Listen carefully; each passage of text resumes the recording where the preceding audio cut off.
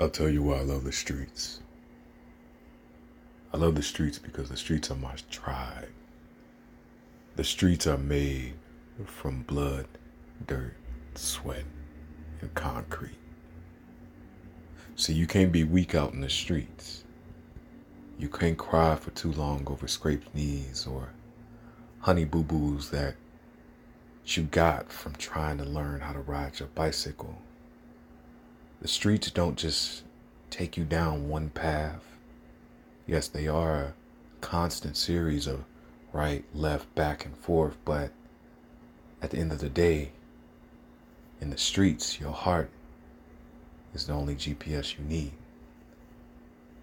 On some streets, you will find mercy because if you had got caught up with the wrong person at even the worst time, you probably would not be listening to me right now.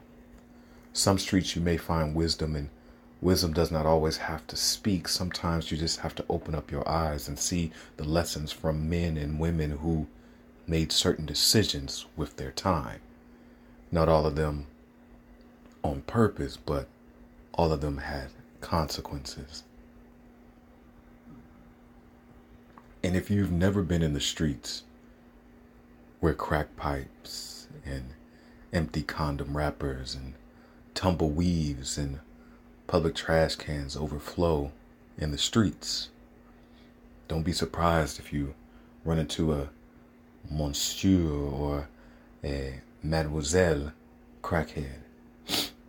And I will not lie and say a good crackhead on the right day at the right time will not bring you the best medicine that the doctor will never prescribe, aka laughter.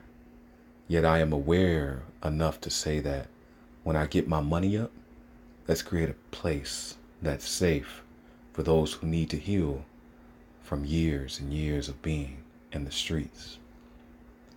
I love the streets, and no, I did not run them hustling anything, but my DNA, my DNA can't say the same.